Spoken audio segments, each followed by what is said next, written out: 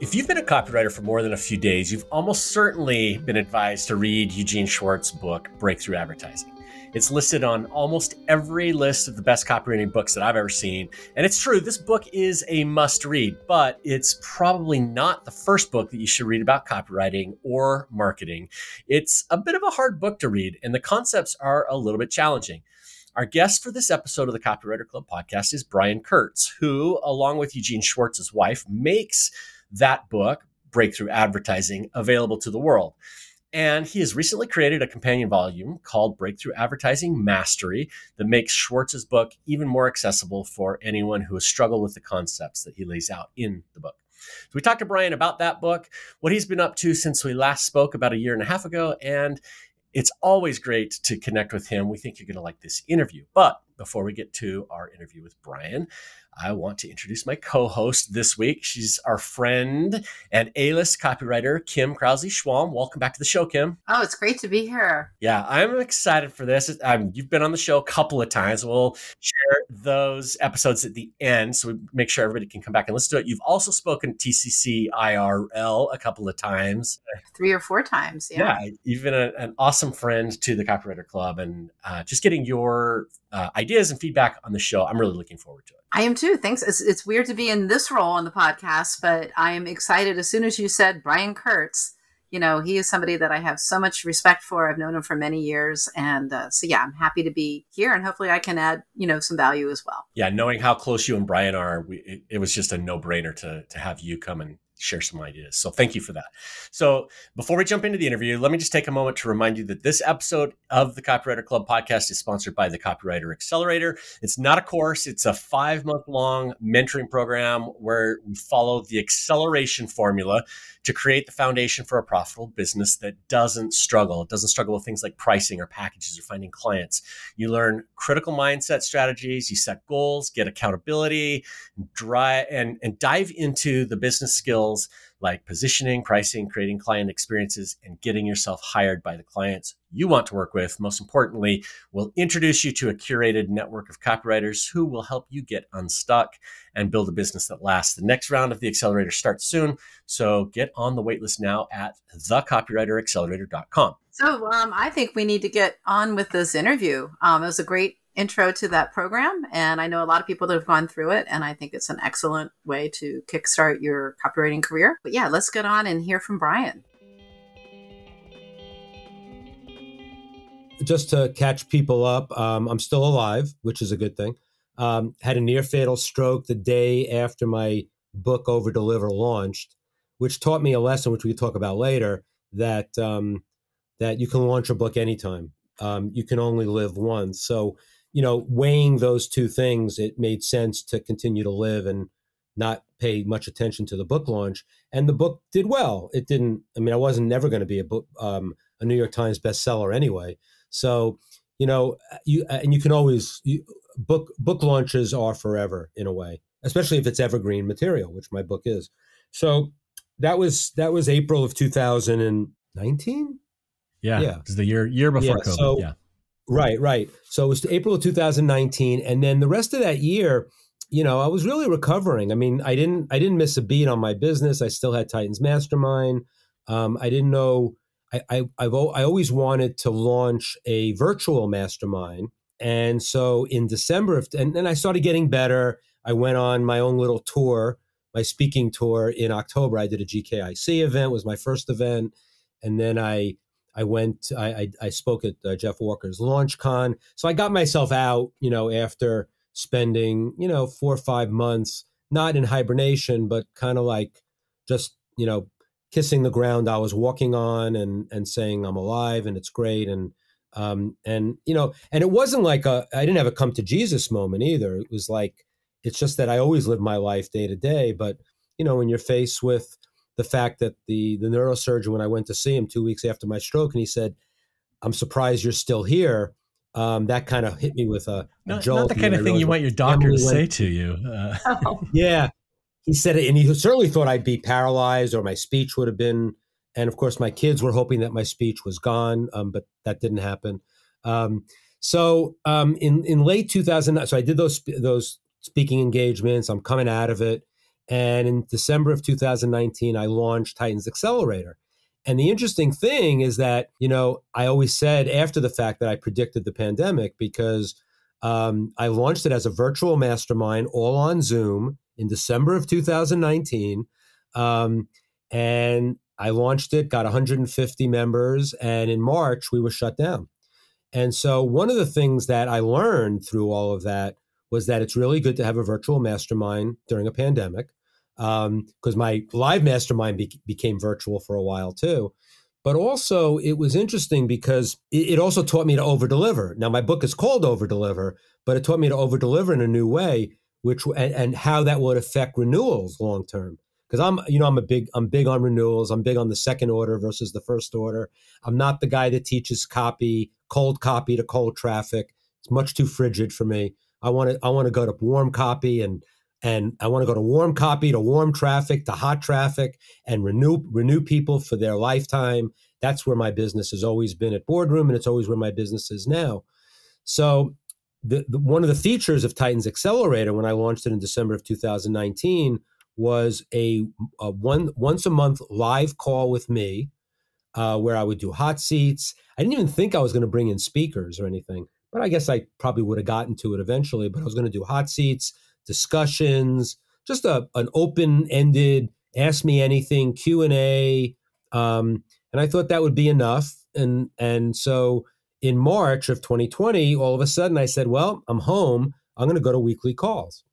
And so I went from monthly calls to weekly calls. I had nothing else to do anyway.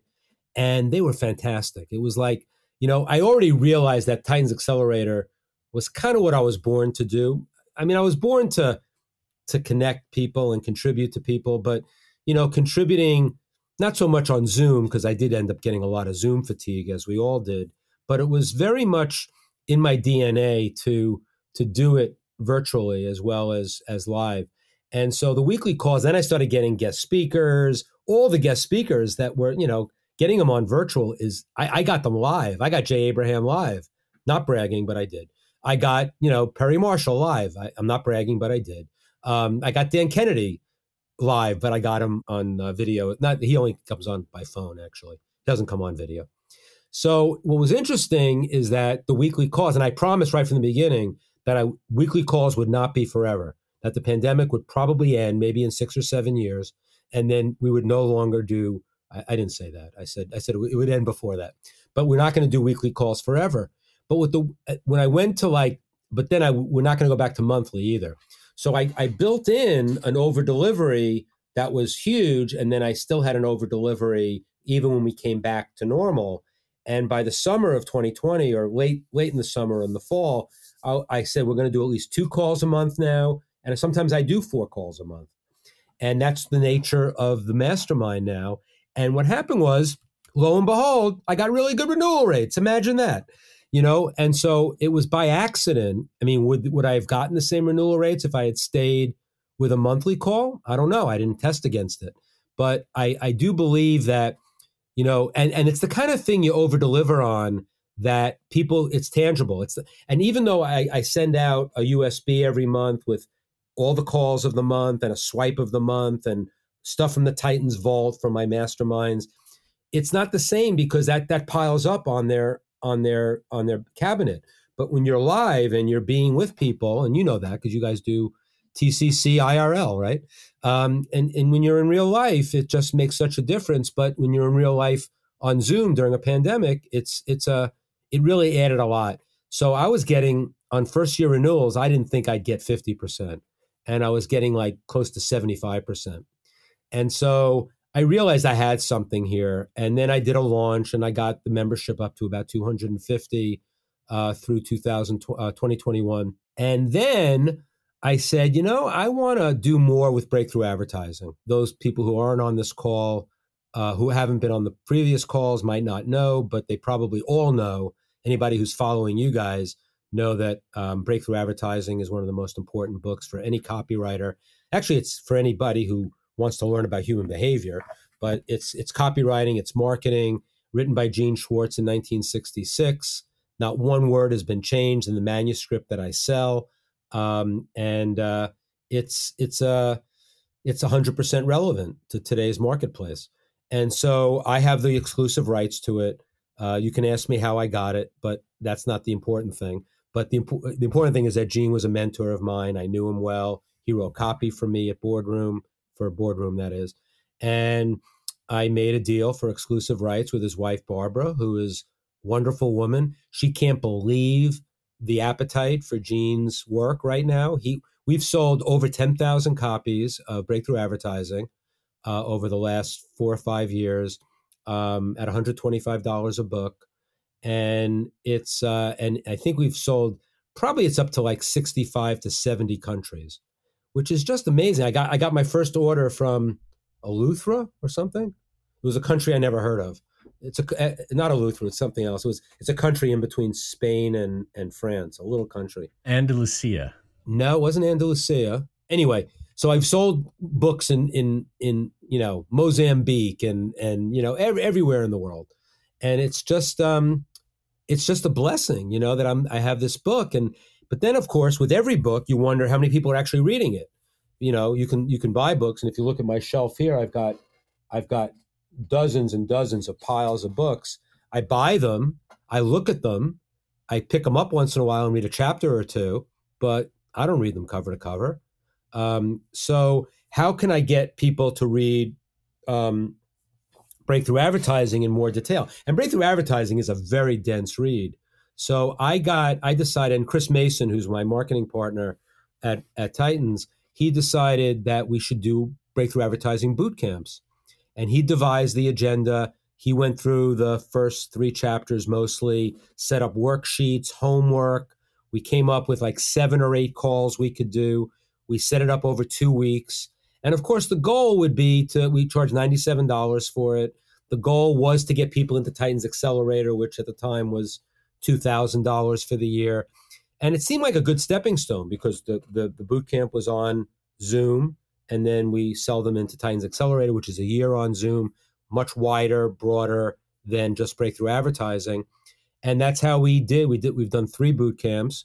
And each time we get like 60 or 70 people in a boot camp. We have the 10,000 buyers we can go to get new people on the boot camp. And then we get anywhere from, 10 to 20 people join Accelerator. So it's a nice feeder for Accelerator. But I realized how enjoyable it was to teach Breakthrough Advertising. And I don't think anybody could be an expert on that book. I'd say the closest person alive that would be an expert is Paris Lampropoulos. And we actually have a video of him that we use in the boot camp because it's wonderful. And he talks about all the states of awareness of your product, from most aware to from least aware to most aware. And he just, I'm not never going to be Paris on the book, but I'm getting there. He's got a PhD. I got a master's. Chris is getting his PhD. And so that's been a big initiative for us. And it's been a lot of fun. It's something new. It's something that, I feel like, and when I'm with you guys, or I'm with Kevin Rogers, or I'm with, anybody who's teaching copywriting, I always feel a bit inferior because I don't see myself as a teacher of copy, but I do see myself as someone who can help copywriters incorporate marketing into their copy. It's what I spoke about at the first TCC IRL, which I had a great time at. So it's something that's in my blood to teach copywriters, but people write to me as if I'm a copywriter sometimes. And while I write copy and I like to write, I'm not a soup to nuts copywriter. I don't do it. That's the magicians of the world. That's for you guys. But I do feel like very privileged to be in rooms with the copywriters, and I can bring something to the table. And now I can bring an additional skill to the table of teaching Breakthrough Advertising and incorporating it into their education, and not just selling the book for them to waste $125 to have it sit on their shelves. So that's been a great initiative. And what I'm going to do next, which I think will be a lot of fun, is I'm going to do an over-deliver boot camp, because it's in the same notion of if you sell a book, you want people to read it. And Jason Fladlian taught me this. He's a great webinar guy. And he just taught me that he had this thing called the E-Class. And he basically would sell a book, and then he would offer an e-class to go through it chapter by chapter online, on Zoom.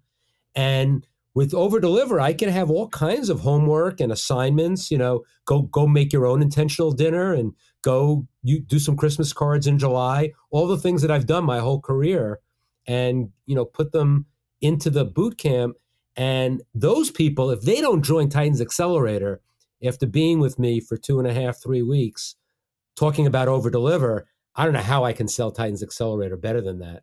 Because if they're not, they'll either drop out of Over Deliver and never want to see me again for the rest of their lives, or they'll be with me for the rest of their lives. And so that's the plan. I'm not doing too much different in a way, but I'm just, continuing to teach and learn too. I mean, when I teach, I learn. I just did 2 hours of hot seats on the Breakthrough Advertising Bootcamp before coming on this call with you guys. And, it was great. I mean, I learned as much as I taught. It was just wonderful. So that brings you up to speed to today. I don't know what I'll be doing tomorrow. I got to get a negative COVID test because I've had COVID the last week and a half. But outside of that, I'm happy to be alive. I'm happy to be with the two of you. And you're always smiling. You're always doing great stuff. And I'm your biggest fan. Well, we are happy you're alive and happy you're with us too. And I can't wait to the day where you say that you're a copywriter and you just admit it finally. It's coming. When is it going to happen? Slow, yeah.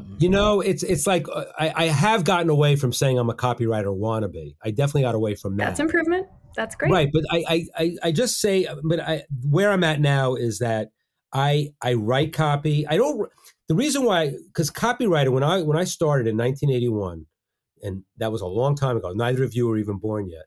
And of course, that's not true. But yeah. So in 1981 and during the 80s, to me, copywriters were just magicians. Gene Schwartz, Jim Rutz, Gary Bencivenga, Mel Martin, Clayton Makepeace, going a little more current, David Deutsch, Paris Lampropoulos, Arthur Johnson, Eric Betwell. Just the best of the best. And I could not put myself in their category as a writer. They wrote soup to nuts, 24 to 34 page magalogs, 64 page bookalogs, 12-page letters that were so compelling. I couldn't do it then. I didn't want to do it, and I can't do it now. So that when I say I'm not a copywriter, I'm not that kind of copywriter. Now, do I write a weekly email that sells stuff in it, all educational? Yeah. Do I sell a load of stuff? No. It's not a selling vehicle, but I sell stuff in it, and it's all and like I sold your event, for example. Now I don't take any money for that. I don't take affiliates. I sell stuff that I think is valuable to my audience. If you're lucky, you got 2 people to show up for my list. It's not a selling vehicle, and so they're not used to buying. So is it because of my writing style, or is it because they're not used to buying? If you think I'm a copywriter, then it's because I haven't gotten them used to buying. If you don't think I'm a copywriter, then it's because I suck at writing. So I have gotten off the whole idea that I can write. I know that I'm really a content writer that loves to teach at the same time, and I can subtly sell stuff. I mean, when we launched this Breakthrough Advertising Mastery book, which I think you guys wanted to talk about, I sold a lot through that. Now, I did multiple emails that I didn't really write. I had Chris write them because I don't really like writing the sales emails, so he wrote them from himself. And then if you sign my name to it, I edited it so it was in my voice, because I'm just not comfortable sending anything that's not in my voice. That's another thing that prevents me from being as good a copywriter as I can be to sell stuff.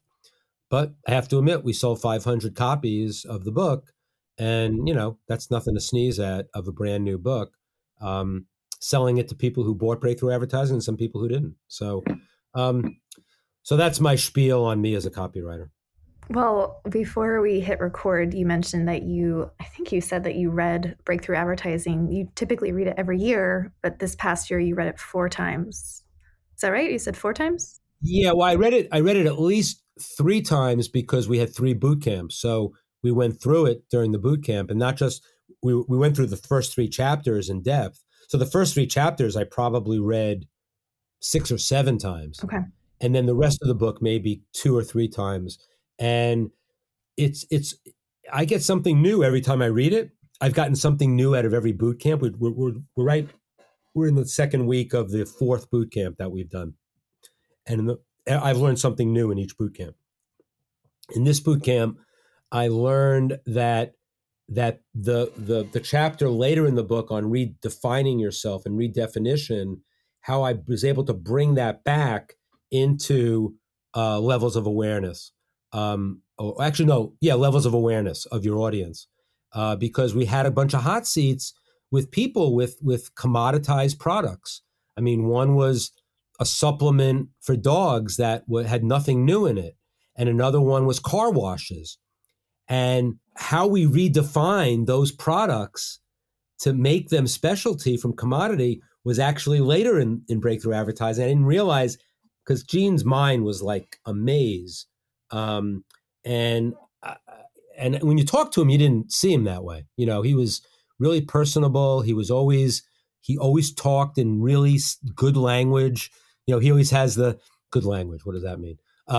So he talked in words that people can understand, you know, and why shouldn't a copywriter talk like that, right? Because he writes like that.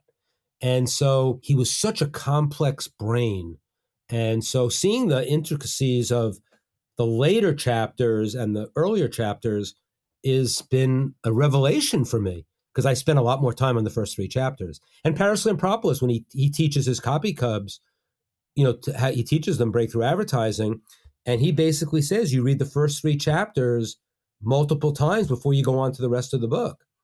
And when you buy it from me, I basically put that as a note on the front of the book. It's glued on the front of the book when they get it. It says, pro tip for reading breakthrough advertising, you know, first 3 chapters multiple times. Don't forget the rest of the book.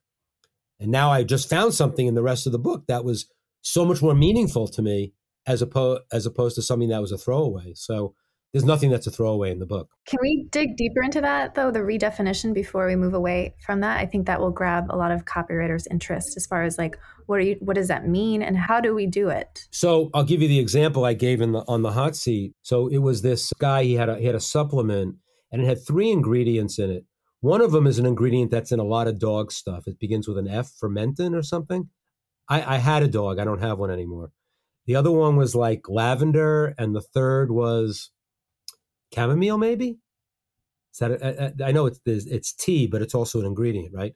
So it's like those 3 ingredients.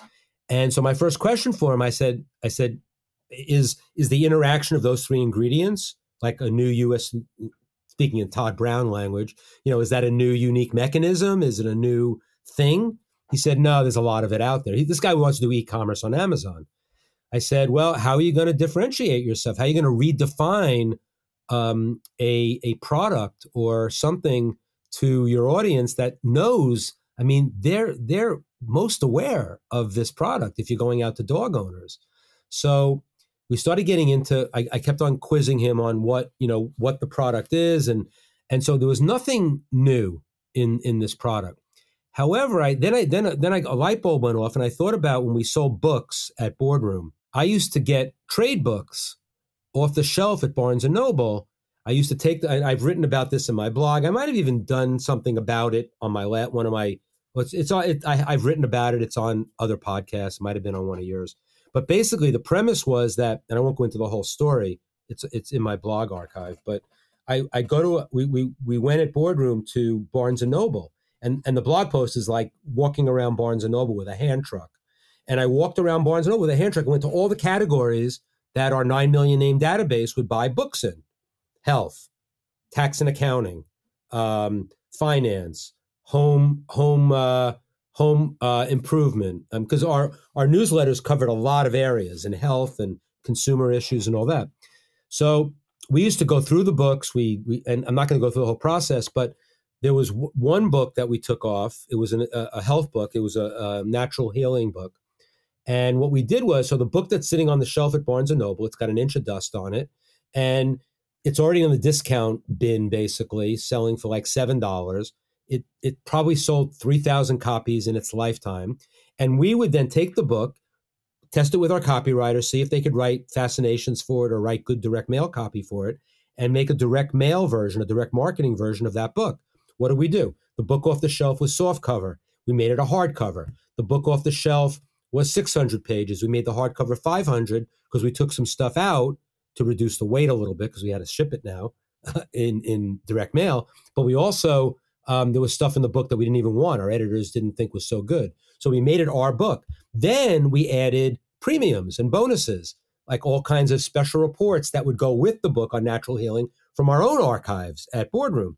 Now we had a Boardroom product, started with an outside product that was so foreign, but still in the same category of books that our people buy. And if you looked at the Encyclopedia of Natural Healing, Boardroom's hardcover book with premiums versus the softcover book that was sitting on the shelf at Barnes & Noble, apples to oranges. We redefined that book for direct mail, even though the bulk of it, same book. So that's a really extreme example. So I put that on, Chris and I both quizzed this guy with the 3-ingredient dog supplement, and we started saying to him, what could you add to your supplement that would make it so that the other supplements that look just like yours, you couldn't compare them to? And if you could possibly add a continuity to it, then you've got people that could come back, not just for the supplement, but for whatever you add. And we were brainstorming. I said, you have to do the research. I'm not doing, the hot seat is not, I don't do it for them, but I give them the tools to go do it. And one of the things that came up was like a ball that you give to your dog when they're frightened, like they can chew it, or maybe, and also the vest that they put on during thunder and lightning storms, something like that, because I guess the supplement is to calm them down and make them, not bark when they go to the door. So you get something that's related, but maybe something that needs new batteries or a new charger or something like that. So there's some renewability. But if the supplement has renewability, so you don't need the bonus to have a renewability, even better. So you have built-in continuity, but now it's a kit, and you rename it. You don't call it the ingredient. You don't call it what everybody else is calling their supplement. So that's a major redefine. He's got some work to do on his. He has some work to do on his hands, but I think he can get to a place where he'll have an apples to orange comparison, his product versus the others, and hopefully, he will stand out and have an unfair advantage against his competition. That's the best case scenario. We love talking about copywriting principles, marketing principles, and how you differentiate. Awesome. So let's talk about the book, because we've talked a little bit about the events that you do, the virtual events, and going through that. But you've actually taken the principles that Gene laid out and you've put them into a book, you and Chris, in a format that makes it doable. And I think the problem with breakthrough advertising, aside from the fact that, it used to cost $900 or more to get it, the problem is that it, like you were saying, Gene was so smart and the book is so dense. I think even Paris talks about, only read the first 3 chapters until you are, an expert copywriter, and then go deeper. But yeah, he doesn't recommend breakthrough advertising to novice copywriters. Yeah, exactly. So you guys have taken the principles though, and you're making them doable. At least that's my impression on this book. My copy hasn't arrived yet, still waiting for it, but it's coming off the presses soon. So yeah, tell us about the book. Yeah, so the issue was that the boot camp was our first attempt. Actually, it started in Titans Accelerator. One of our members, Teresa Pantanella, who's she does Facebook advertising. She's a wonderful lady. And she was got a copy of Breakthrough Advertising, and she was struggling with it. She's not a copywriter, but she's a marketer, and she wanted to get the principles. And she said, Brian, and she did it in front of all the accelerators. She said, Brian, all these copywriters, all these people who know the book really well. Why don't we do a breakthrough advertising study group inside Titans Accelerator? And so we did that. We started having the Titans Accelerator calls are on Thursdays between 11 and 1. And then at 1:30, we started doing these breakthrough advertising study groups, once a month or twice a month in addition. And we had Paris come on one. We had David Deutsch come on one. We had Kim Krause-Schwam did a couple of them. Then some other writers like Brian Shazinski, who's one of Paris's former Cubs. He did a session. And so it was just a wonderful little study group. So after a while, like everything else, it fizzled out and, everybody they didn't lose their attention span. We just, we said, okay, we had enough of this. But Chris and I said, let's continue this as the boot camp. And then we launched our first boot camp. We're on our fourth now. So then in the boot camp, we started doing worksheets and resources that we created so that they could go through so we gave them exercises, homework, all of that. And we put them in the Facebook group during the boot camp so they could go get them and print them and have them forever with the book. So then we said, well, wait a minute. Maybe we could put those in a book that could be a standalone. And at the same time, we're thinking about that. And I believe in fate. You put good karma in the world, stuff comes back to you. I get an email from this guy, Luis Flavio Nunez, a young copywriter, 25 years old from Brazil, sends me an email. He goes, Brian, I've been accumulating all of the ads, the real live ads, like real ads from the 50s and 60s that Gene cites in Breakthrough Advertising. There are some ads in Breakthrough Advertising in the version that we sell, but he mentions ads all over the place and he gives you the headline, but you don't see the whole ad. This guy on his own just accumulated. He has a database of like 15,000 ads. He's like an archivist. He's like Denny Hatch of Brazil or something. And he had all 300 that Gene mentioned. And he wasn't going to hold me ransom for them. He goes, Brian, would you like them? I'm going to put them in a little book, or if you want them, maybe you want them to use. And I said, Luis, how about I trade you, I'll give you a lifetime membership to Titans Accelerator. In exchange for that, I'm going to give you annotation for this, but I'm going to take the ads, I'm going to scan them, and I'm going to put them as the second half of this Breakthrough Advertising Mastery book that we're putting together. I didn't have the title yet. We did a title contest in my blog, and that's why I know I can write copy, because I got hundreds and hundreds of responses. If they have to buy something, it's different than just sending in a title, but whatever. But I can get people to respond. So we ended up titling it Breakthrough Advertising Mastery, and we decided we're just going to go all out. And so it ended up being it's a 500-page hardcover book. The first half of the book are the worksheets from the boot camp, plus some additional worksheets, some explanation from stuff in the book. Chris put all of that together on his own. Chris has become a real student of the book himself. And then the second half of the book is in color. I decided I'm going to do it in color too. We did every ad that Gene mentions in Breakthrough Advertising in color, with a cross-reference at the bottom of every ad to where he mentions it in Breakthrough Advertising. So you can basically, it's a little inconvenient, but you can go a little bit back and forth. I'm not digitizing the book. I'm not doing it. The book will work as a collector's item as well as a workbook of sorts.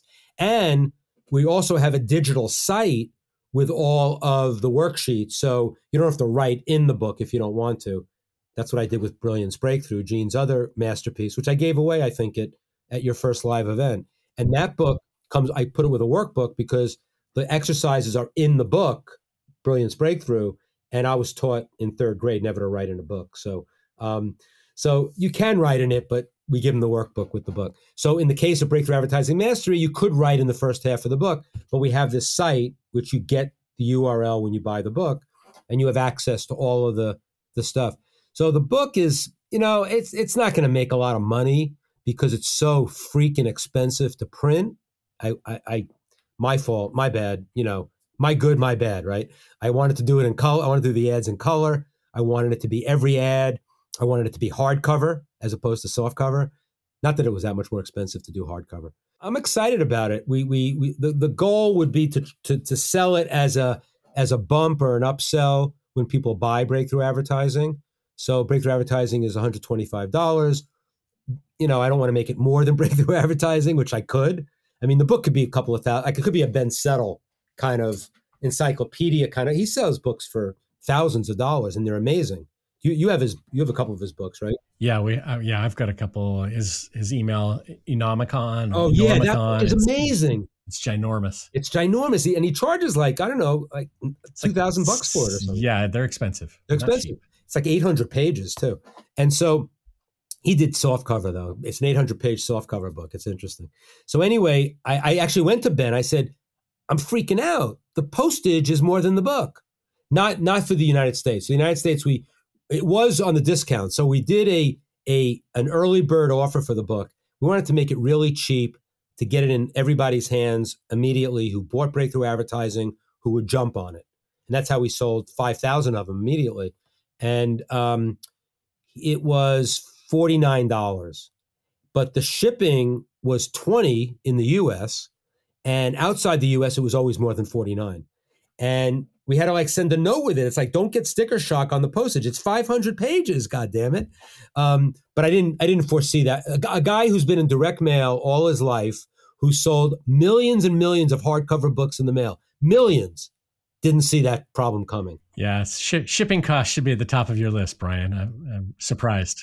But I was so mad at myself. So now the book is an upsell bump or whatever, how we're going to position it, at $75. So it's $199 for the book and Mastery together. That'll be the new offer. And the postage will be a little bit less because it'll be shipped with Breakthrough Advertising. But international shipping is expensive when you're shipping a 500-page book. But not going to apologize for it. You know, if you want the book, I'm not going to pay the shipping. And the book will last on your shelf forever. And it'll be something that you're going to want to have, especially if you're a student of the craft, you know, and it will be a collector's item. I was thumbing, on the manuscript. I don't have the book yet. I don't even have the book yet. I was thumbing through the ads. They're amazing. It's like these girdles and cigarette ads and all these ads, you know, the Mad Men era, right? And yet you can, and Chris did a presentation at my last Titans Mastermind.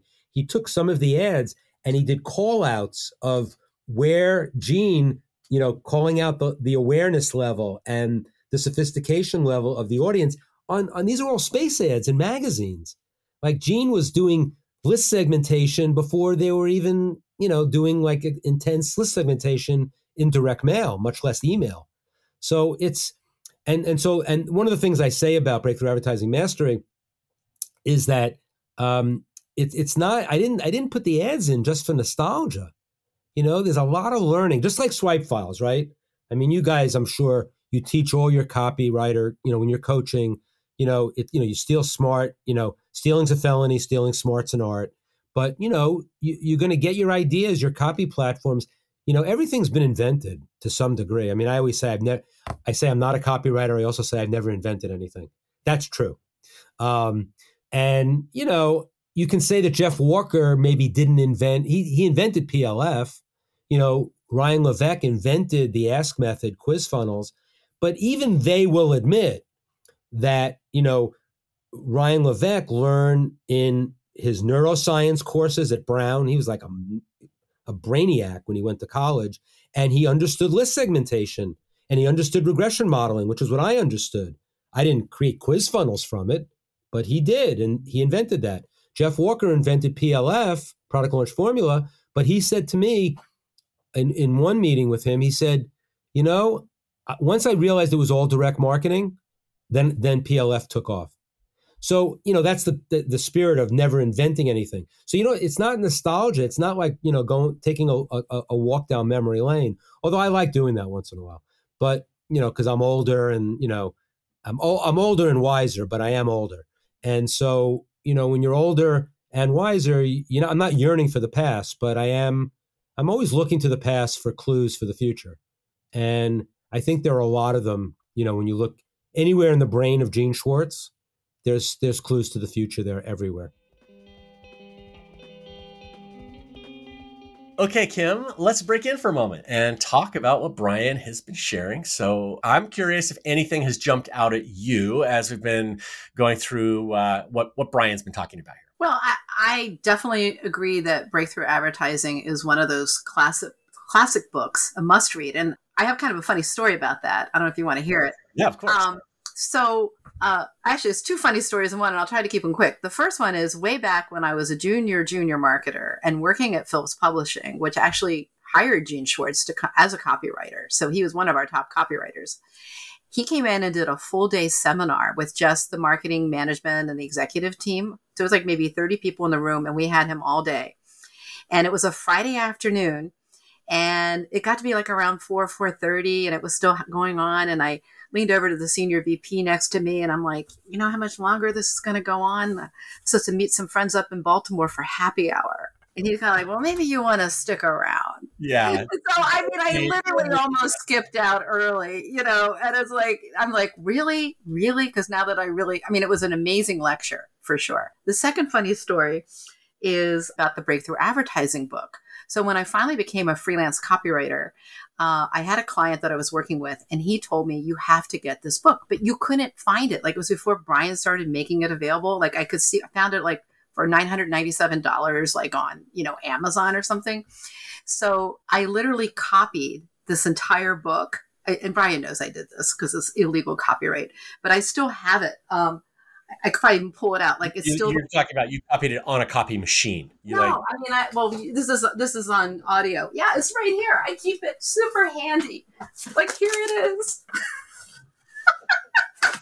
And so, but this was my go-to book early on, and still is, with my copywriting. So that's how important of a book it is. So that really jumped out at me, and it brought back a few funny memories. Yeah, it's great that Brian has made it available. I mean, it's not a cheap book. It's $125. But when I got my copy, again, it was also before Brian had made the re-release. And I think I paid like $350 for my copy. I tracked it down.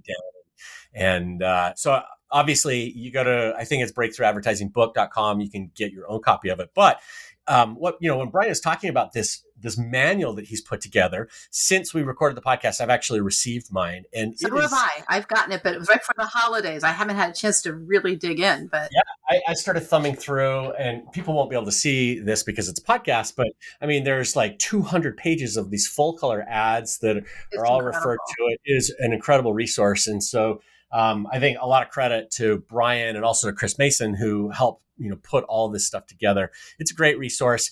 We're not an affiliate for it, but I think if you are at that point of your copywriting career where you're starting to think about breakthrough advertising, or you've tried to read the book and you've struggled with it, Breakthrough Advertising Mastery is the kind of resource that can make it more accessible and easier to get through and get those concepts into your writing brain. Well, another thing I want to add real quick while we're on that topic in general is a lot of those examples may appear to be these older ads. And you might think, as a younger copywriter or a modern day copywriter, what can I really learn from these?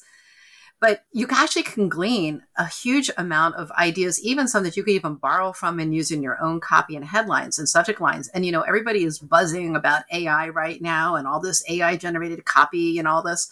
But more and more, the stuff that is unique, that could not, like if somebody looks at it and they just kind of know this could never be written by AI, that's the stuff that's going to jump out. So I think even more importantly than ever, you have to have some unique angles, some unique ideas, different words, different phrases, not the same old, same old. It's going to be more important than ever.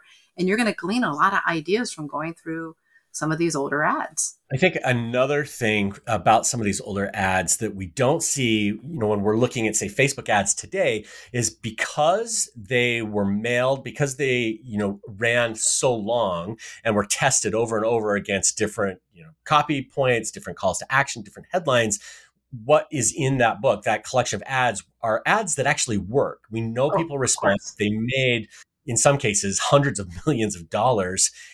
If oftentimes we'll look at swipe files today, and we see all these sales pages that people have collected. I've got 1,000 maybe that I've got in a swipe file, and I don't know all the time which ones really work because some of them ran one time, and the ads that Brian's put together, we know that the vast majority of those were effective. And so, like you're suggesting, if you can borrow an idea, a headline, point, that it's going to connect with the reader. Right. It's telling you something about human nature. It touched into some kind of desire or want or need, or as Gene liked to say, he told us in that lecture, you want them to sometimes feel, am I really in such grave danger? If you're trying to build in urgency, or you're informing them about, here's the hidden cause of a problem or whatever, So yeah, it's good stuff. Yeah. Going along with this book, Brian, as we said in the interview, he says he's not a copywriter. He's got a heart of a copywriter, but doesn't love to write a lot of copy. But he does a really good job of teaching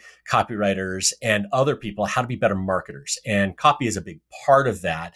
And, he was talking about this process of adding bonuses to make a meh or a me too offer, more palatable, the same thing that he did with the book, and adding all of the ads to the book. And it just kind of got me thinking, when I'm thinking about what we do at the Copywriter Club, some of the things that you do in your business, Kim, what we all do as copywriters is instead of just writing about the thing, taking a step back and saying, how can I make this offer better? And that, I think, is a superpower that a lot of copywriters don't harness on behalf of their clients. Oftentimes we're just like, okay, well, the offer is the offer and I'm just going to write about it, instead of breaking it up and saying, how can we turn some of this into a bonus? Is there something else here that maybe I can create that will make it even more valuable? And that's something that Brian is really good at. And you can do things that are more timely or of the moment, whereas maybe your core product, you're not going to change. And it's interesting because a lot of us old school direct mail copywriters came up through in like the newsletter publishing world. And, and still obviously there's a whole lot of that going on in financial today. And you're never selling a newsletter, partly because you can't tease about the content of a newsletter because it's ever changing, so you have to have premiums or bonuses that that's basically what you're selling in your promotion. And that you're always, as a copywriter, you are very much involved with coming up with what those bonuses should be about. And, even finding some of the content to go into them because you want to come up with the juicy teasing bullets and other, copy that's going to really sell the people on the premium so that they get the newsletter.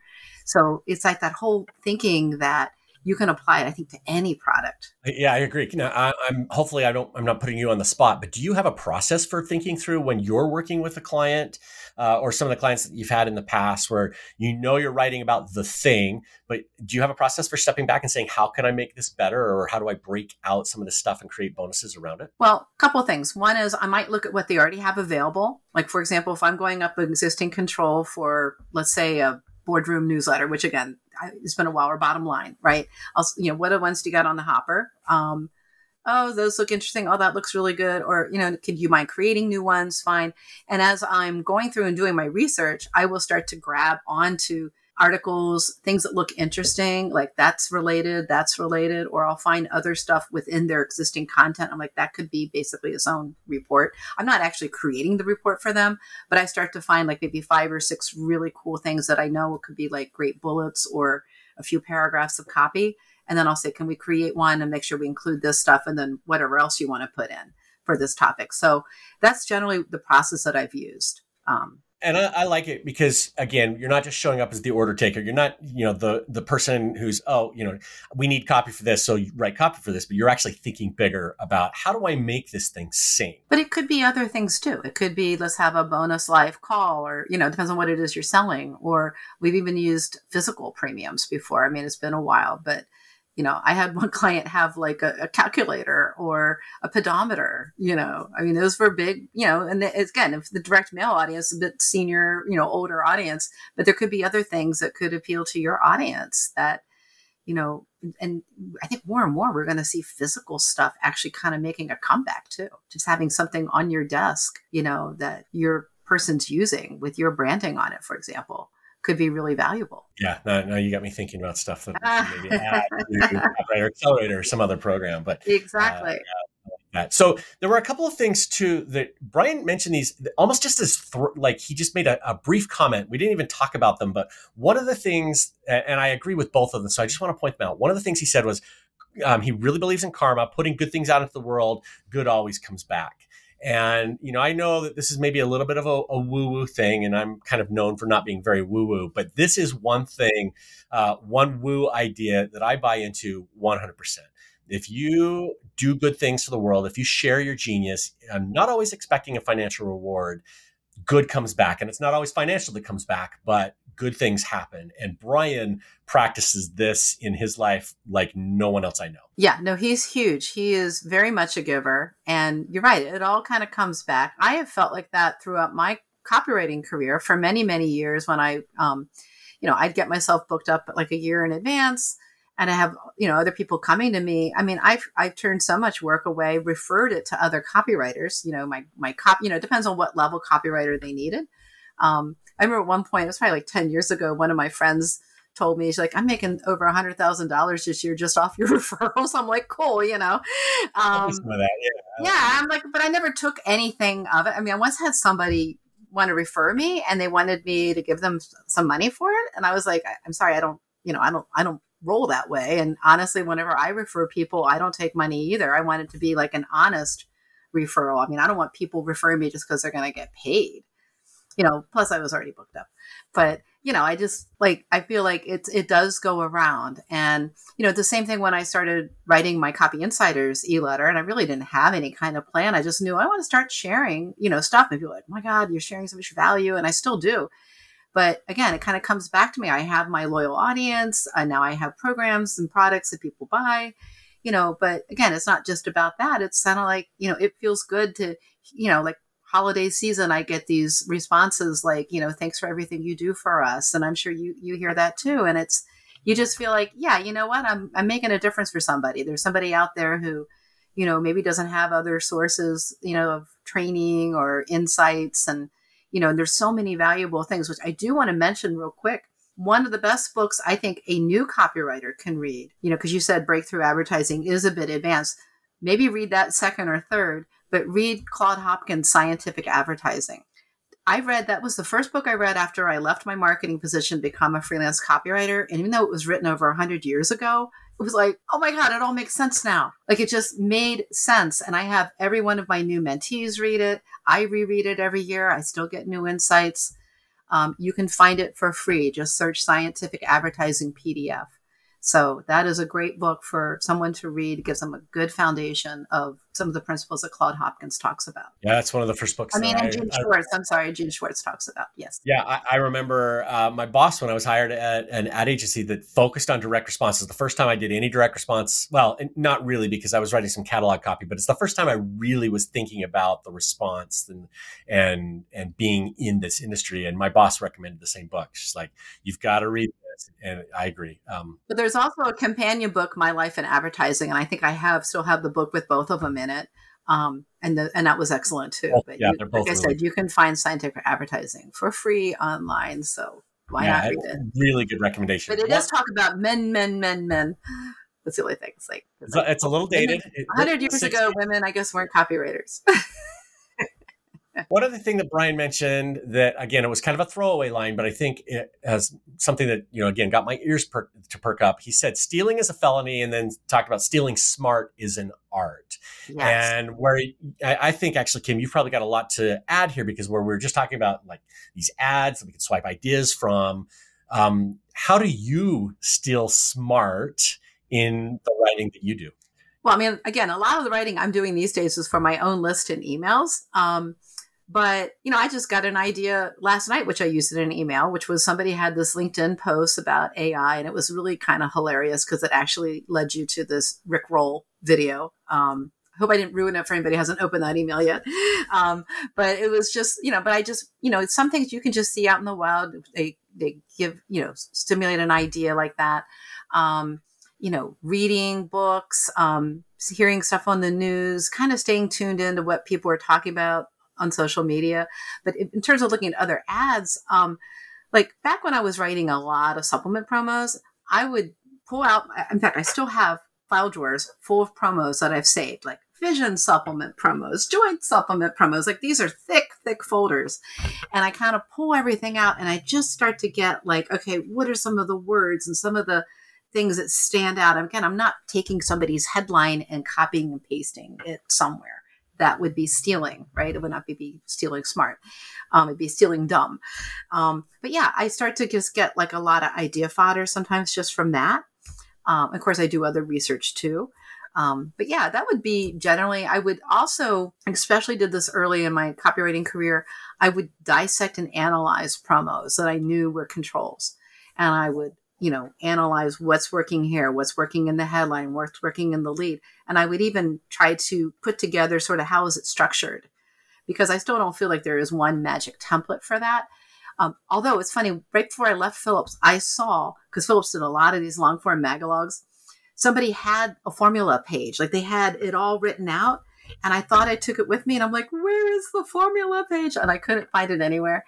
So I was like, I have to figure it out myself now. I have to crack the code. We're none of these training or seminars or copywriting mentors back then. So I just studied and reverse engineered promos and tried to figure out how they were structured. And then I would say, okay, let me look at that similar structure for mine. Again, not every single one fits the exact structure, but those were some ways that I felt that I was stealing smart and not, outright stealing. Yeah, every once in a while I'll see somebody who literally steals an email and changes out a couple of words here or there. That's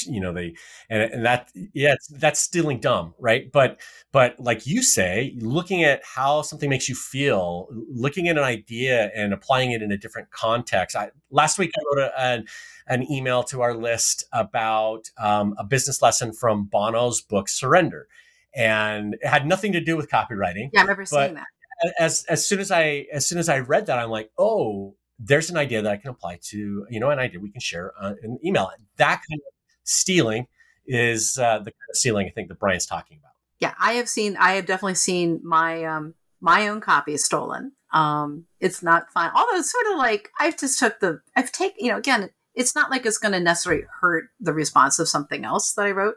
But for example, way back when I wrote a financial control that beat Jim Rutt's, and Jim Rutt's was kind of a big deal to beat. And I had this control for like 3+ years. And at one point we tested into an envelope package, like a number 10 envelope package. And because it was sort of an issue, like a newsletter issue, like what we called a faux issue, when you opened up and got the promotion out. On the outside, we put the newsletter logo and current issue and closed on the front because it looked like an issue, right? And that did so well. Well, guess what? Within like 2 or 3 months, every time I go to my mailbox, I was on all these other lists. I'd be like, everybody started copying that, the number 10 envelope and current issue and close, like all the financial publishers. And then I even had one of my clients do it for one of my supplement controls. I'm like, well, heck, I might as well copy it myself, right? But yeah, at the time I was like, what are you going to do? Like, flattery, imitation is the sincerest form of flattery. So to some extent, it didn't really hurt me. I still had the control and I was still making the royalties. So yeah. And of course, stuff that works is going to get copied. Let's just hope that as copywriters, we're smart about how we reuse ideas as we go forward. Exactly. Yeah, well, I feel like we could talk about it. This interview is so good. Like, there's so much good stuff coming up, but let's get back and hear more about what Brian has to say. All right, Brian, I think anyone listening wants to order it. Just real quick, kind of basic question. What is the best application? Let's say we order the bundle. So we have the book and then we have the mastery book. What is the best way that we can apply it immediately in our business? If I'm a new copywriter, like what do I do other than reading the first 3 chapters of the original book? Yeah, I think that, breakthroughabvertising.com is where you can buy Breakthrough Advertising at $125. We haven't set up, because we printed that first printing of Breakthrough Advertising Mastery was for the early birds mostly. And I think we're just about sold out because we only printed 5,000. And I think we've sold like 4,900 something. So if anybody would want Breakthrough Advertising Mastery, I guess the best way is they could just email me and I'll make sure if there's a copy in inventory, we'll get them one at $75. Or if we're out of stock, we'll make sure they get on a waiting list to get the book as soon as it's ready. The people who ordered it over the last 3 months haven't gotten a copy yet either. They all bought it, pre-ordered it. So I was scared to do that but I knew I was going to. It wasn't like a cold test. Like in direct mail, there were people that used to do these dry tests. They wouldn't create the product until they knew they had people to buy it. I never had the stomach for that at Boardroom. This was not a dry test. I was already printing it, but I knew it was going to take a while, 500 pages, full color. So if they just email me, brian@briankurtz.net, I'll make sure they get a copy of Breakthrough Advertising Mastery as soon as I can get them one. But they really should buy Breakthrough Advertising by itself first. So breakthroughabvertising.com. Yes, I automated that. I couldn't have sold 10,000 copies without an automated selling page. I do have a page for Breakthrough Advertising Mastery. it's not a simple URL yet. It's not breakthroughadvertisingmastery.com. So, and just a clarifying question, Brian, if somebody doesn't already have breakthrough advertising, they should get that first, right? Or could they just lean into this second book without that background? Yeah, I would say that's the case. Although we have some people who have bought Breakthrough Advertising Mastery just because they wanted to look at the ads. They had studied Gene. I think you need to at least understand the concepts. Now, there's a lot of people out there, unfortunately, that have bought, illegal PDF ripoff versions of Breakthrough Advertising. So, they don't count, but those people could probably buy Breakthrough Advertising Mastery and get something out of it. I have a takedown service that are always, it's like playing whack-a-mole with the pirates. But, the real people out there know that, having the real book it's basically honoring Gene. It's honoring the beauty of the work. And, there's a lot more to it than just, getting a PDF of it. As we're talking about your books, I think it could feel inspiring. It could also feel discouraging just because we're talking about the numbers and you're being really upfront about the fact that it's not necessarily profitable to publish these books, but you're doing it for other motivating factors. But for copywriters who are listening and who are currently writing their next book or writing their first book or want to write the book, I know you believe in the staying power of books and that book launches are forever. So can you just speak to what you mean when you say that? Hopefully encourage us to continue forward, even though it isn't profitable all the time. Yeah, postage and printing are only going to get more expensive, so that's always a factor. However, when I was talking about, books not being profitable, I was talking more about, a 500-page hardcover book that I didn't understand the shipping cost, which is just me being stupid. But as far as writing a book, like writing your book, writing the book that you always wanted to write, I encourage everybody to write a book. I mean, I was just at Genius Network last week, and Joe Polish he's written a couple of books, but he finally wrote the book that he wanted to write his whole life. It's called What's in It for Them. And so there was a lot of discussion around his book, but people were talking about their books. And Reed Tracy was there from Hay House, which is where they published my book. They published Joe's book. They published Ryan Levesque's second book, Choose. They published the new edition of Launch by Jeff Walker, because they have a business imprint now. It's not just self-improvement books and things like that. So the idea of not making money on your book is not the reason not to do it. And there are many other reasons that could still be profitable for your business to write a book. So for instance, it so happened that I was going to publish my book with a different publisher. I already had a contract set up and I wasn't getting paid for it. I was actually going to have to pay them. Like I had to buy 10,000 copies at cost to get them to publish my book, get it on Amazon, get it into bookstores. And then the deal was I had to buy 2,500 books at cost, let's say $4 a book. So it's going to cost me $10,000 to publish my book. I thought it was a very small price to pay to get my thoughts in my book in print. And then while I was I signed the contract, I started working on it. Reed Tracy called me from Hay House. And this doesn't happen for everybody, but it happened for me. And he called me and he said, have you signed your contract yet for your book? He had just signed the contract to do a business imprint with Random House. And he said, if you can get out of the contract, I'd like to publish your book with Hay House. And so I went to my publisher, the publisher I had. I said, I'm not going to squelch on my contract, but if you let me out, you can keep what I've already paid you. I paid him a portion.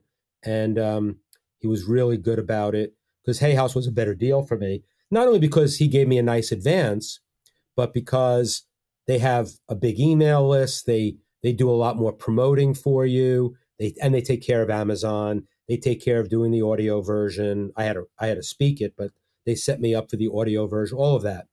So I only say that because you don't need Hay House or a publisher to pay you in advance to still do the book. I mean, I could have done it the other way and I would have had a book that I could give away. You can use it as a lead magnet in things if you want. You can create a bonus page, which I did anyway for Overdeliver. It's overdeliverbook.com, where I was able to honor all of my mentors by giving away bonuses from them, swipe files from Gary Bencivenga's Bullets and Dan Kennedy's Swipe File and all this stuff. So there's so many applications of a book beyond the book. But as Reed Tracy says, the first step is to write a good book. So there are a lot of books. I mean, just to write a book for the sake of writing a book, a lot of people do that. I have a lot of books in this big pile here that are, 90 pages or less. They have one good thought in them or two good thoughts in them. They were worth doing for that author. He usually talks the book. It's what Dean Jackson has with his 90-minute book. That's a legitimate book. It's not the same thing as my book Over Deliver or, Joe Polish's book, but it's a legitimate book. But I think that you have to understand, what do you want to do with the book and what are your objectives? If your objective is to be on the New York Times bestseller list or be on the Wall Street Journal bestseller list, that's a completely different model than writing a book that you want to use as a lead magnet, and then there's everything in between. Mine was somewhere in between. I mean, I wanted to write my story. I had, 4 or 5 years worth of blogs that I knew could be the basis of my book. I thought I could just put the blogs in between two covers and it would be a book. Wrong. I needed a couple of different editors to help me with that.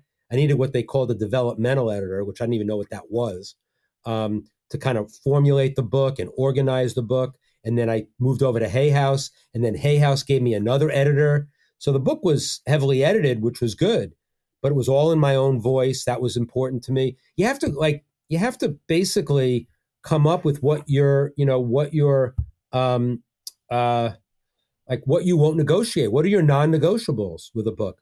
Mine were, it had to be in my voice. It wasn't going to be with a ghostwriter. You can do a book with a ghostwriter. It had to be in my voice, my words, which is a lot more time and effort, with a good developmental editor. If there was going to be an audio version, it had to be my voice. I hate books read by, some people are dead, so you have to read them by other people. But if someone's alive and they have a voice that you can understand, my kids would say you can't understand me, but that's beside the point. So I had to read the book. In fact, it was in my contract with Hay House. As long as I am able-bodied, little did I know I was going to have a stroke and I could have had a speech impediment or something. But, that the book would have to be read by me.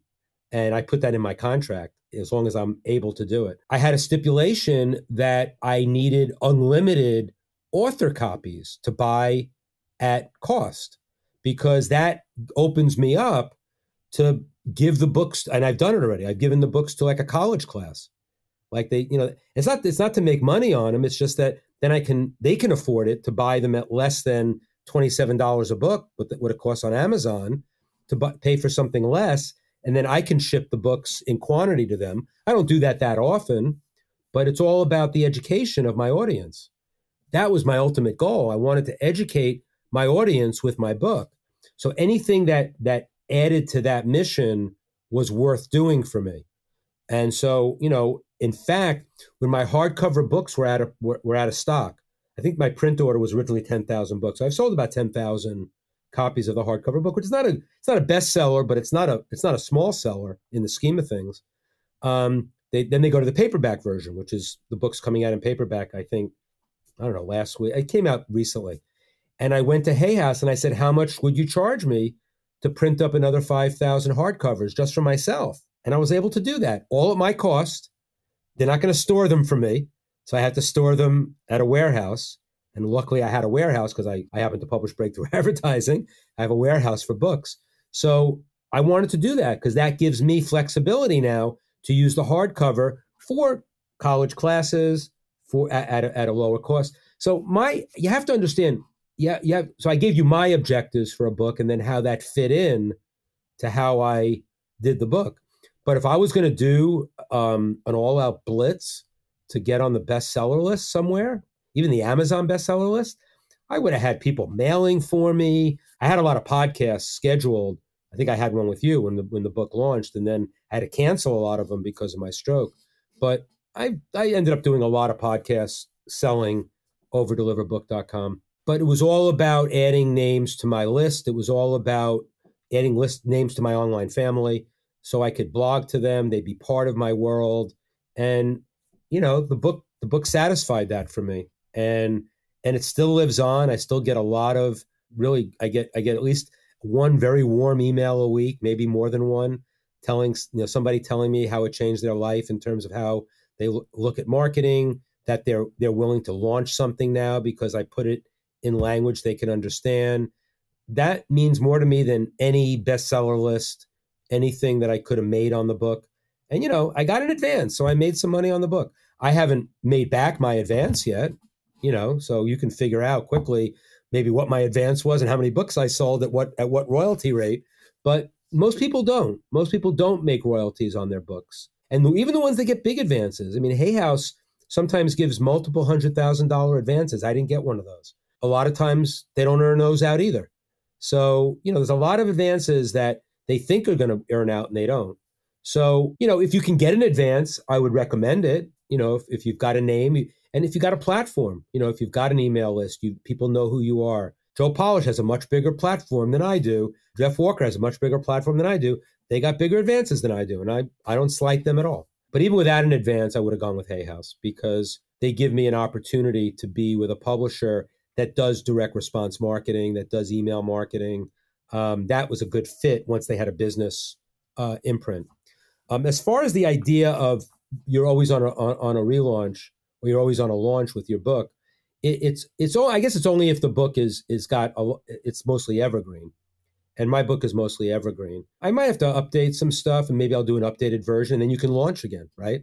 So that's one way to keep the launch going. But if I wanted to do like a launch now of the soft cover, I could do that. I'd have to pay for the media for it. I mean, I'd have to, whatever advertising I would do. You can't do it all with organic. And I don't have that kind of platform. I'm not that well known. So I'd have to go, pay for Facebook, pay for TikTok. I can dance on TikTok. I'm sure I can sell a lot of books that way. But TikTok actually is great media these days. I don't know if you're into it. Yeah. I'm not sure we're into it, but we're aware of it, I think is. Aware of it. No, I mean, I'm not. I've actually sold some breakthrough advertisings on TikTok, so it's pretty cool. We actually recorded a podcast recently, a little bit about TikTok. Oh, good. There's a guy, Max Finn, who's he's killing it. He's got a media agency.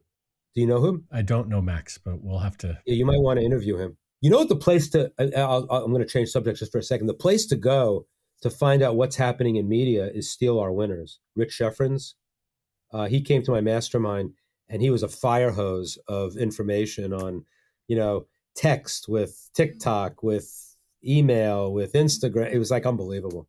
But anyway, going back Rich talks to a lot of people. Yeah. Did I answer the question about launches forever and different models for book? I think most people can also, self-publish, whether it's through the 90-minute book, if it's a small book, but even a big book, you can do it through Amazon and you get a lot of services. And, I know Robert Scrobe, who's a wonderful guy, membership expert. He's in my Titans mastermind.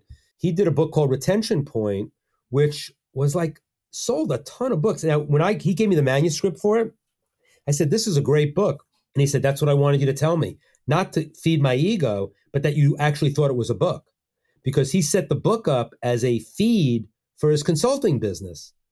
And the book has got great content in it on retention and renewals and all that kind of stuff.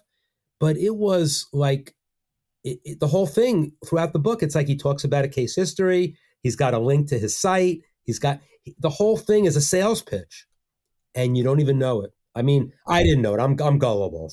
But it was amazing, and you can do books like that. That's a great way to do a book.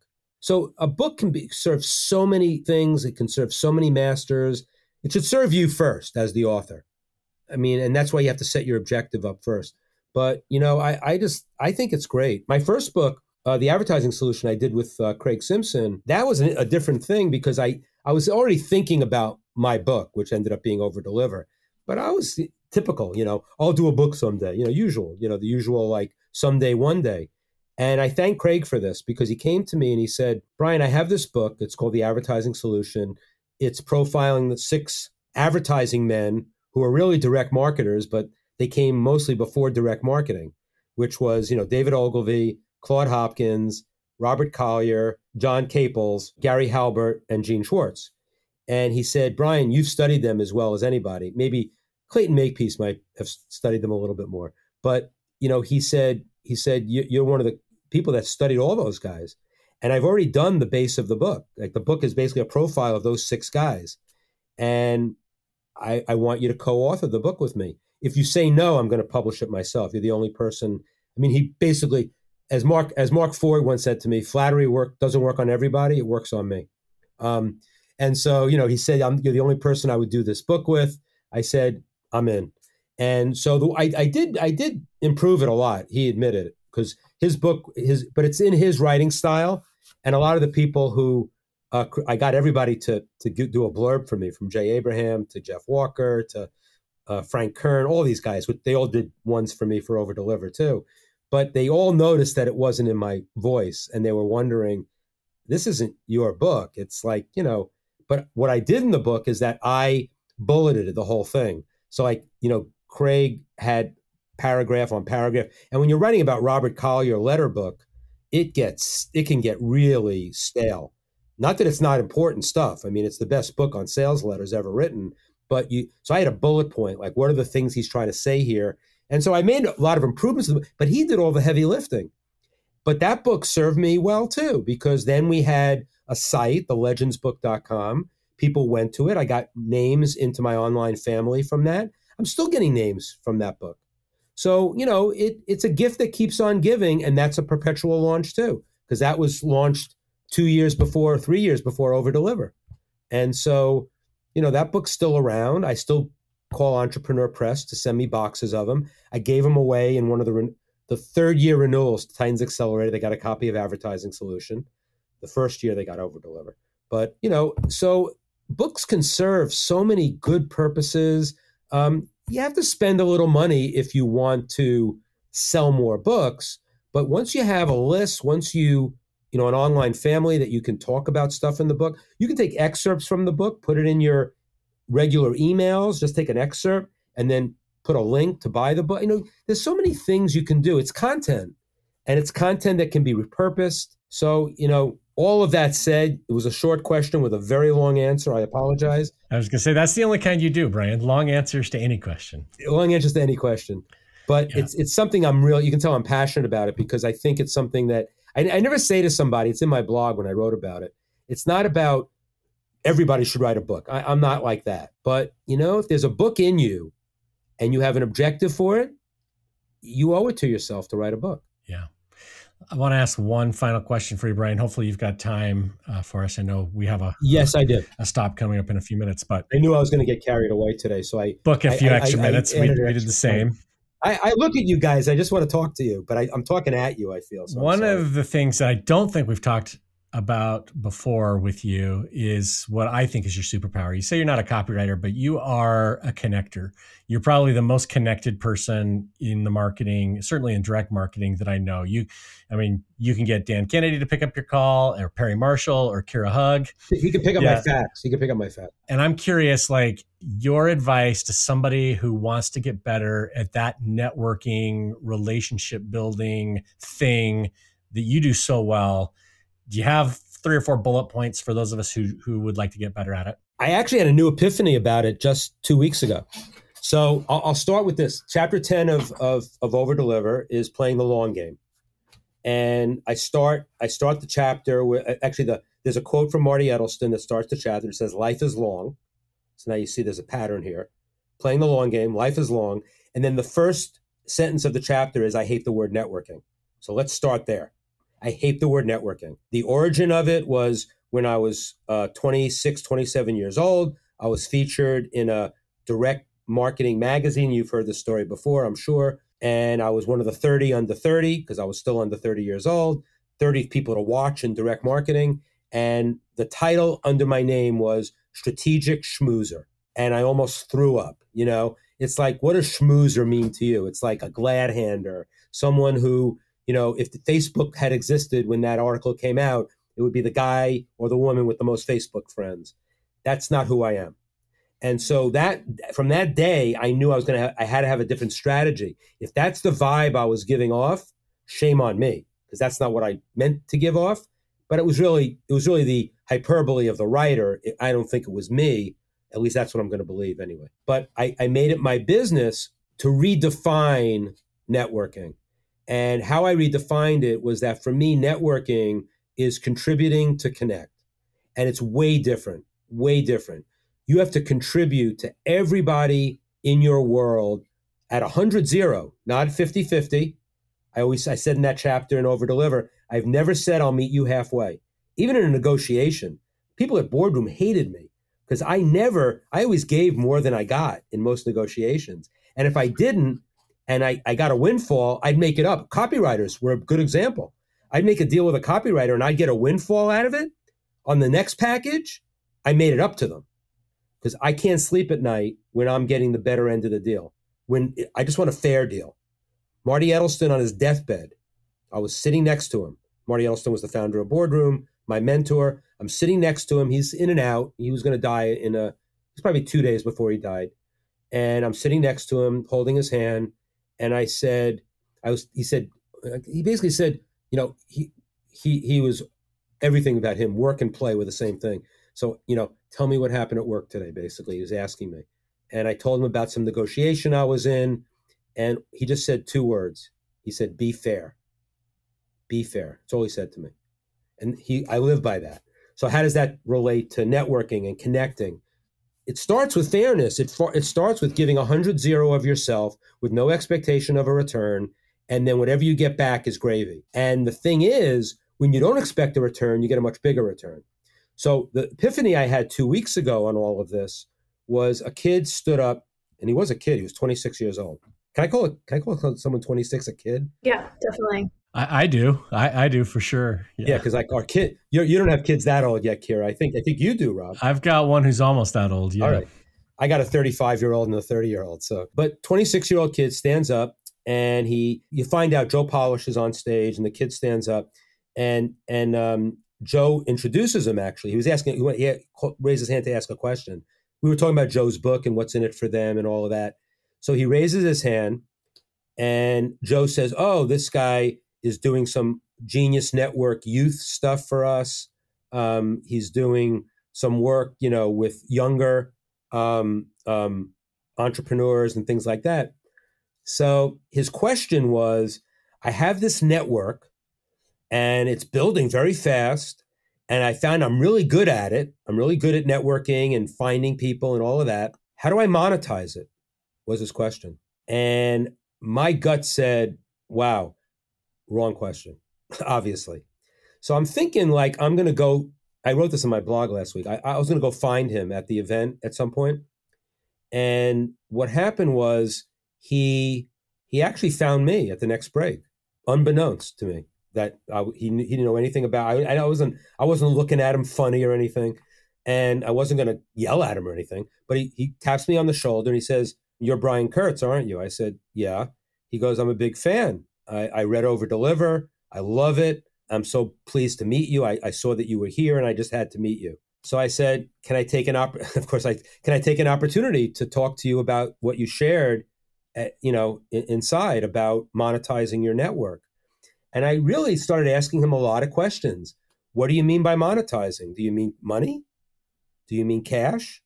You can get rich on a lot of things besides cash. What do you contribute to your network? Do you ask people in your network for something when it's an ask that you don't really deserve to be asking yet? And I wanted him to see, and those are some of the bullet points that I'm sharing with you here with your audience. You can see by the answers to those questions, those are the keys to contributing to Connect. And it takes time. You got to be patient. You can't say I have a network of 2,000 people or even 5,000 people at 26 years old, and now I'm going to monetize them. It just doesn't work that way. And so it could happen that you'll have a product or a service and then I said, one of the questions I asked him is like, do you have some mentors? It sounds like you have some mentors. And at my age, I didn't have that many yet. So did your mentors choose you or did you choose them? Another big question. If they chose you, you're in great shape. Keep doing what you're doing. If you had to go around asking them to be your mentor, you're going about it the wrong way. So those are the key things in terms of being connected. And so, now I'm 64 years old. I've been doing this for over 40 years.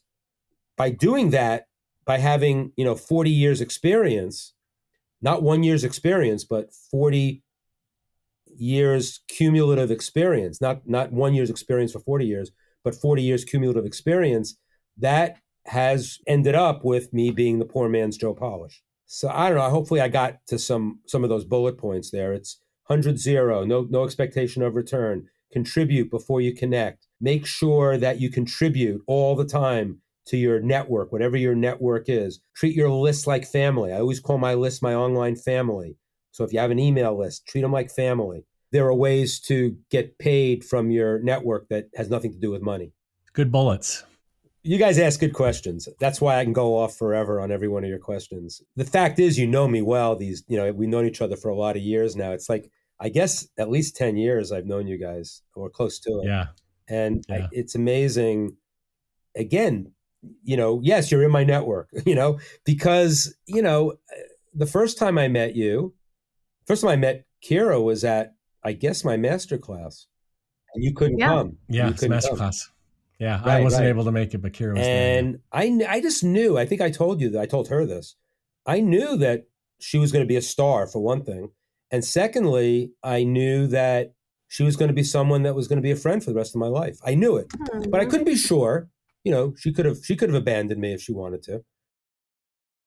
Yeah, she's not like that. And when I met you, I felt the same way. So there are certain things that happen when you're networking, and I'm putting quotes around that because I hate the word. But when you're contributing, and after you do it for decades, I kind of know the people I want to be friends with the rest of my life when I meet them. Maybe not the first time. With Kira, I knew the first time.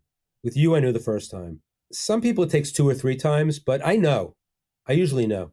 I was just going to say, I like how, Brian, how you have circled back and we've come full circle talking about redefinition and how you have redefined networking so that it works for you. And I feel like that's a great way to wrap after we've come full circle in this conversation. So I just want to thank you for being my friend and mentor, and for being so honest with us as always. And we just think so highly of you and are grateful for you. Yeah. So Brian, if somebody's been listening to this podcast and they want to connect with you, probably the best place is on your list so they can hear about your books, boot camps, all that stuff. Where should they go so they can sign up? Just briankurtz.net. There's an opt-in there. My site is a lot of free content, and it's really easy. If they want to spend $27, I don't make any money on it. Remember, my royalty has not met my advance, so I'm not making any money on my book. But if they go to overdeliverbook.com, and especially as copywriters, going there, they'll become part of my online family automatically. I mean, if they buy the book, they get these amazing bonuses that are all phenomenal for copywriters. There's the Dan Kennedy swipe file from Titans of Direct Response. There's a full day with Perry Marshall on there. There's the Ben Savenga bullets in a single PDF that I put together. There's a swipe file going back to 1900 of 400 pages of some of the greatest ads of all time. There are 2 PDFs of 2 of the most classic books on direct mail ever written. And don't say direct mail's dead. And you can learn a lot from direct mail for today's marketing. In fact, chapter 3 of Over Deliver is Why Paying Postage Made Me a Better Marketer. And there's 2 great books, one by Dick Benson and one by Gordon Grossman, 2 of my direct mail mentors. Full PDF, you can print them out. The books are out of print. You can't get them anywhere. They're there. I have 19 keynotes that Jay Abraham has done on the site at overdeliverbook.com. So it's just an amazing array of copywriter and marketing resources that you get for free. Plus you get on my list. Plus you get my book, which is a decent book. So briankurtz.net if you don't want to spend any money, and overdeliverbook.com if all those bonuses sound like they're worth, like, I don't know, $27 on Amazon. Yeah, they're worth it. And we appreciate, Brian, everything that you have done for us and with us, and can't wait to hang out with you again in person. That's the end of our interview with Brian Kurtz. Before we wrap, let's highlight just a couple more things that stood out. So, Kim, obviously we've been talking about writing a book. I'm curious, have you thought about writing? You're writing not a writing book. You've got a screenplay going on. Maybe do you have a novel? I feel like you've told me that you've got a screenplay. So I'm working on my very first screenplay, and I was struggling along. Making some progress, and then I started doing this really intensive workshop back in late October, and it goes through the middle of February. And it's almost like a small mentoring group. Like it's about 5 people and this guy who's like freaking amazing. So it's like I'm the mentee and I'm like the newbie, and it's really interesting to be, but I've learning so much. So yeah, that is one thing I'm working on. But I am planning to work on my first like micro book. I'm going to be actually taking a workshop in January with Vicky Fraser. I don't know if you know her. She's out of the UK. And, I'm still kind of fleshing through different topics. But yeah, that could lead to a bigger book. But yeah, it's definitely something I've tossed around and thought about doing for my business. And I think it can be a great thing to do. You've taken your What's in Kim's mailbox or inbox, and there's like 2 volumes. Like you've written so much of those. Yes, I have 4 books. I know you use those as bonuses for some of the offers that you make, but I actually sell them, even though people have gotten them for free. I do sell them. I've still got them all in my inbox because why not hang on to them? But Detailed then I saw files. you put them all together in books. It'll be much easier to access. But when it comes to having a book, like so many of us have content, not necessarily that we've created for our clients, but maybe we've created them for ourselves. We've got ideas, we've got frameworks that we've developed in our business, and a lot of that stuff could be a mini book. And I liked that Brian mentioned a things, as he was thinking about what does it take to make a good book? What do you want to do with your book? What's the objective? What's its purpose?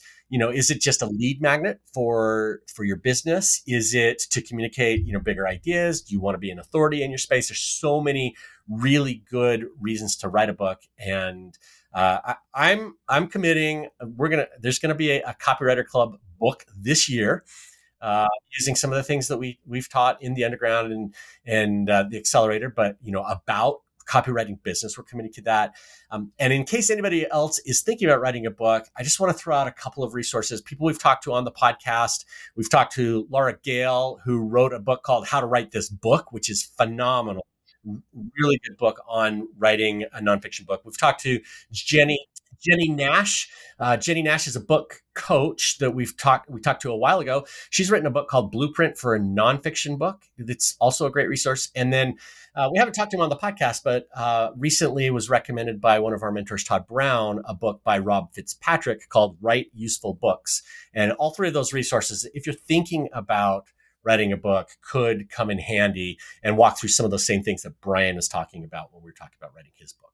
Well, I think that, it's a great thing really kind of wherever you are in your career, but it's amazing how much content most of us have produced that have been doing this stuff. It's like the movie. I remember seeing this movie years ago, Julia. Do you remember that one? And it was a real life story. Unfortunately, the woman passed away, I think, this past year. Yeah, it's very sad. But she was a young woman. She was, experimenting, working her way through the Julia child cookbook and trying to learn how to cook and, working as a secretary, really feeling underemployed in her job, so kind of taking on this whole thing. And she started blogging about it. And then it turned into this best-selling book. And then it became a movie. And so, sometimes you just never know, like, where you just start creating content every day, like just start doing it. And you never know what you're going to have, a year later. You could have the book. You could have, who knows, a movie. That is a fantastic example, too, because I think one of the best ways to get started writing is simply to document what it is that you're doing. Like what Julie was doing, following these recipes and trying to make them work, whatever. She's simply documenting what she's doing. She's not stepping up and saying, hey, I'm an expert at this thing. She's not putting herself out there as anything special. She's just simply saying, go along this journey with me. And I think there are a lot of copywriters who are doing the same, or could be doing the same thing, as they explore things with marketing, things in their niche, experiences with their clients, and documenting that stuff that someday could add up to, like you said, maybe it ends up being a movie someday. You never know. It's back to my example when I just started emailing my list, just over 5 years ago. In fact, I'm coming up with my 5-year anniversary of Copy Insiders. I didn't really know. I didn't have a game plan. I didn't know what I was doing with it. And then it just led me down all these wonderful things. And I've mentored almost 50 people, and I've, built a business with different courses that have helped a lot of people. And it's just, I've met so many new people, as a result of this. And it's just opened a lot of doors. So you just never know where it's going to go. Yeah, absolutely. Did you want to talk about the connecting versus networking? Yeah. where I want to. This is maybe the thing that I would want to end on, because as you know, I mean, you've been in Brian's circles for longer, I think, than we have. But Brian is a connector at heart. I pointed that out. I mean, he talked about his experience, being with the sleazy kind of description of him being this networking person or whatever. But I just love how Brian puts people together in different situations. Whether it's in his programs, in the mastermind where we met you in his mastermind. But he's just so good at making those connections for people, and it's a superpower I really admire in him, and it's one that I'm trying to develop for myself. Yeah, no, and again, it's don't come from a place of needing something from somebody. Come from a place of giving, and I know there's been entire books written on that whole topic, but the more you give and the more you reach out to people, the more you show interest in others. This is like a Dale Carnegie principle that back when I was in my marketing career at Phillips Publishing, they sent me to a Dale Carnegie workshop, which I'm kind of wondering, were they trying to tell me something? I don't know. But it was incredibly valuable. And again, this is like when I would go to conferences and I'd be, schmoozing or the networking, the dreaded networking, right? What I would do is I would just start asking them questions about themselves. I would show interest in them. Hey, so, what's your business like? Or what do you do? And blah, blah, blah. What's the biggest challenge you have right now? How are things going with this? And then you get them talking. And they like you. They like you like a lot because you're like asking about them and they get to talk about themselves. And most people love talking about themselves. And if you're like, and then it kind of would almost always end like, oh yeah, what do you do? Oh, you're a copywriter. Oh wow, we could use some copywriters. You have a card. And that was it. That's all I had to do. I had to just show interest in the other person, ask questions about them. I wasn't necessarily giving them anything, but obviously if they had something, I might be like, yeah, when am I, I'm seeing some of this work or that or whatever. But, it's really showing interest and not coming from a place that I need something. Yeah. And I think that's the biggest mistake is, when we get desperate in our business, I need a client, I need to make money, I need to pay the bills. We think, well, I better start networking. And that's the wrong way to go about it. The networking has to start long before, if you want your network to work for you, you need to be giving long before you need something given back to you. And I think that's where Brian's superpower is so good. He's so willing to give, to over deliver, to, coin a phrase that he talks about so often. So a good example, maybe, because sometimes maybe you are needing something and you do have a short time frame. If you've been, let's say, off, sending some of your overflow work to somebody, for example, and then you get, it happens to everybody, you get in one of these spots where you're like, oh no, I don't know what I'm working on next month.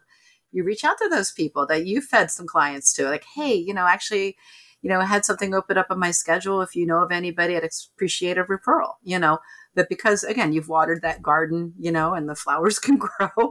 But yeah, you can kind of start to use that network or that circle of people that you've reached out to and helped when you might need something. So this is an idea that I'll just throw out there. If people are listening to this and thinking, okay, well, what do I do? Maybe we make a goal this year that every week I'm just going to reach out to one person with not with a need in mind, but simply just to make a connection, to make a friendship. And if you do that on a weekly basis, maybe it happens in a group like the Copywriter Underground. Maybe it happens in the Copywriter Club, free Facebook group or some other group that you're associated with. But if you do that over the course of a year, you now have 50 people who are friends, who are potential resources, and of course, things that you can help them too. But over the course of a year or two, that becomes an amazing resource that can help you grow your business. I think that is an excellent suggestion. And I'm going to add to it, not everybody can afford to hire a coach or mentor to review their copy. But one thing you can do, and you should do, and I did, early on, is you can have a copy buddy. And maybe you meet somebody through Accelerator or through one of these programs where you're like, we're kind of at this similar level. Let's help each other out, right? And maybe it's even just doing some practice copy or whatever it is. And, you're getting feedback from somebody, just getting fresh eyes on it. They're not necessarily a top expert, but, it can help you. And I know two really well-known copywriters who did this early in their careers. You want to know who they were? Yeah, let's hear it. Paris Lampropoulos and David Deutsch. Yeah, They were copy buddies. Okay, that's kind of where I got did they? I mean, where did they get Well, I to? think they did okay, but I think even they did have an agreement, and I'm sure they probably still have this agreement potentially in place till today, but that they would not go up against each other like for the same client. So, like if David was going to write something for Bottom Line Personal and Paris had the control, he'd like not going to do it, right?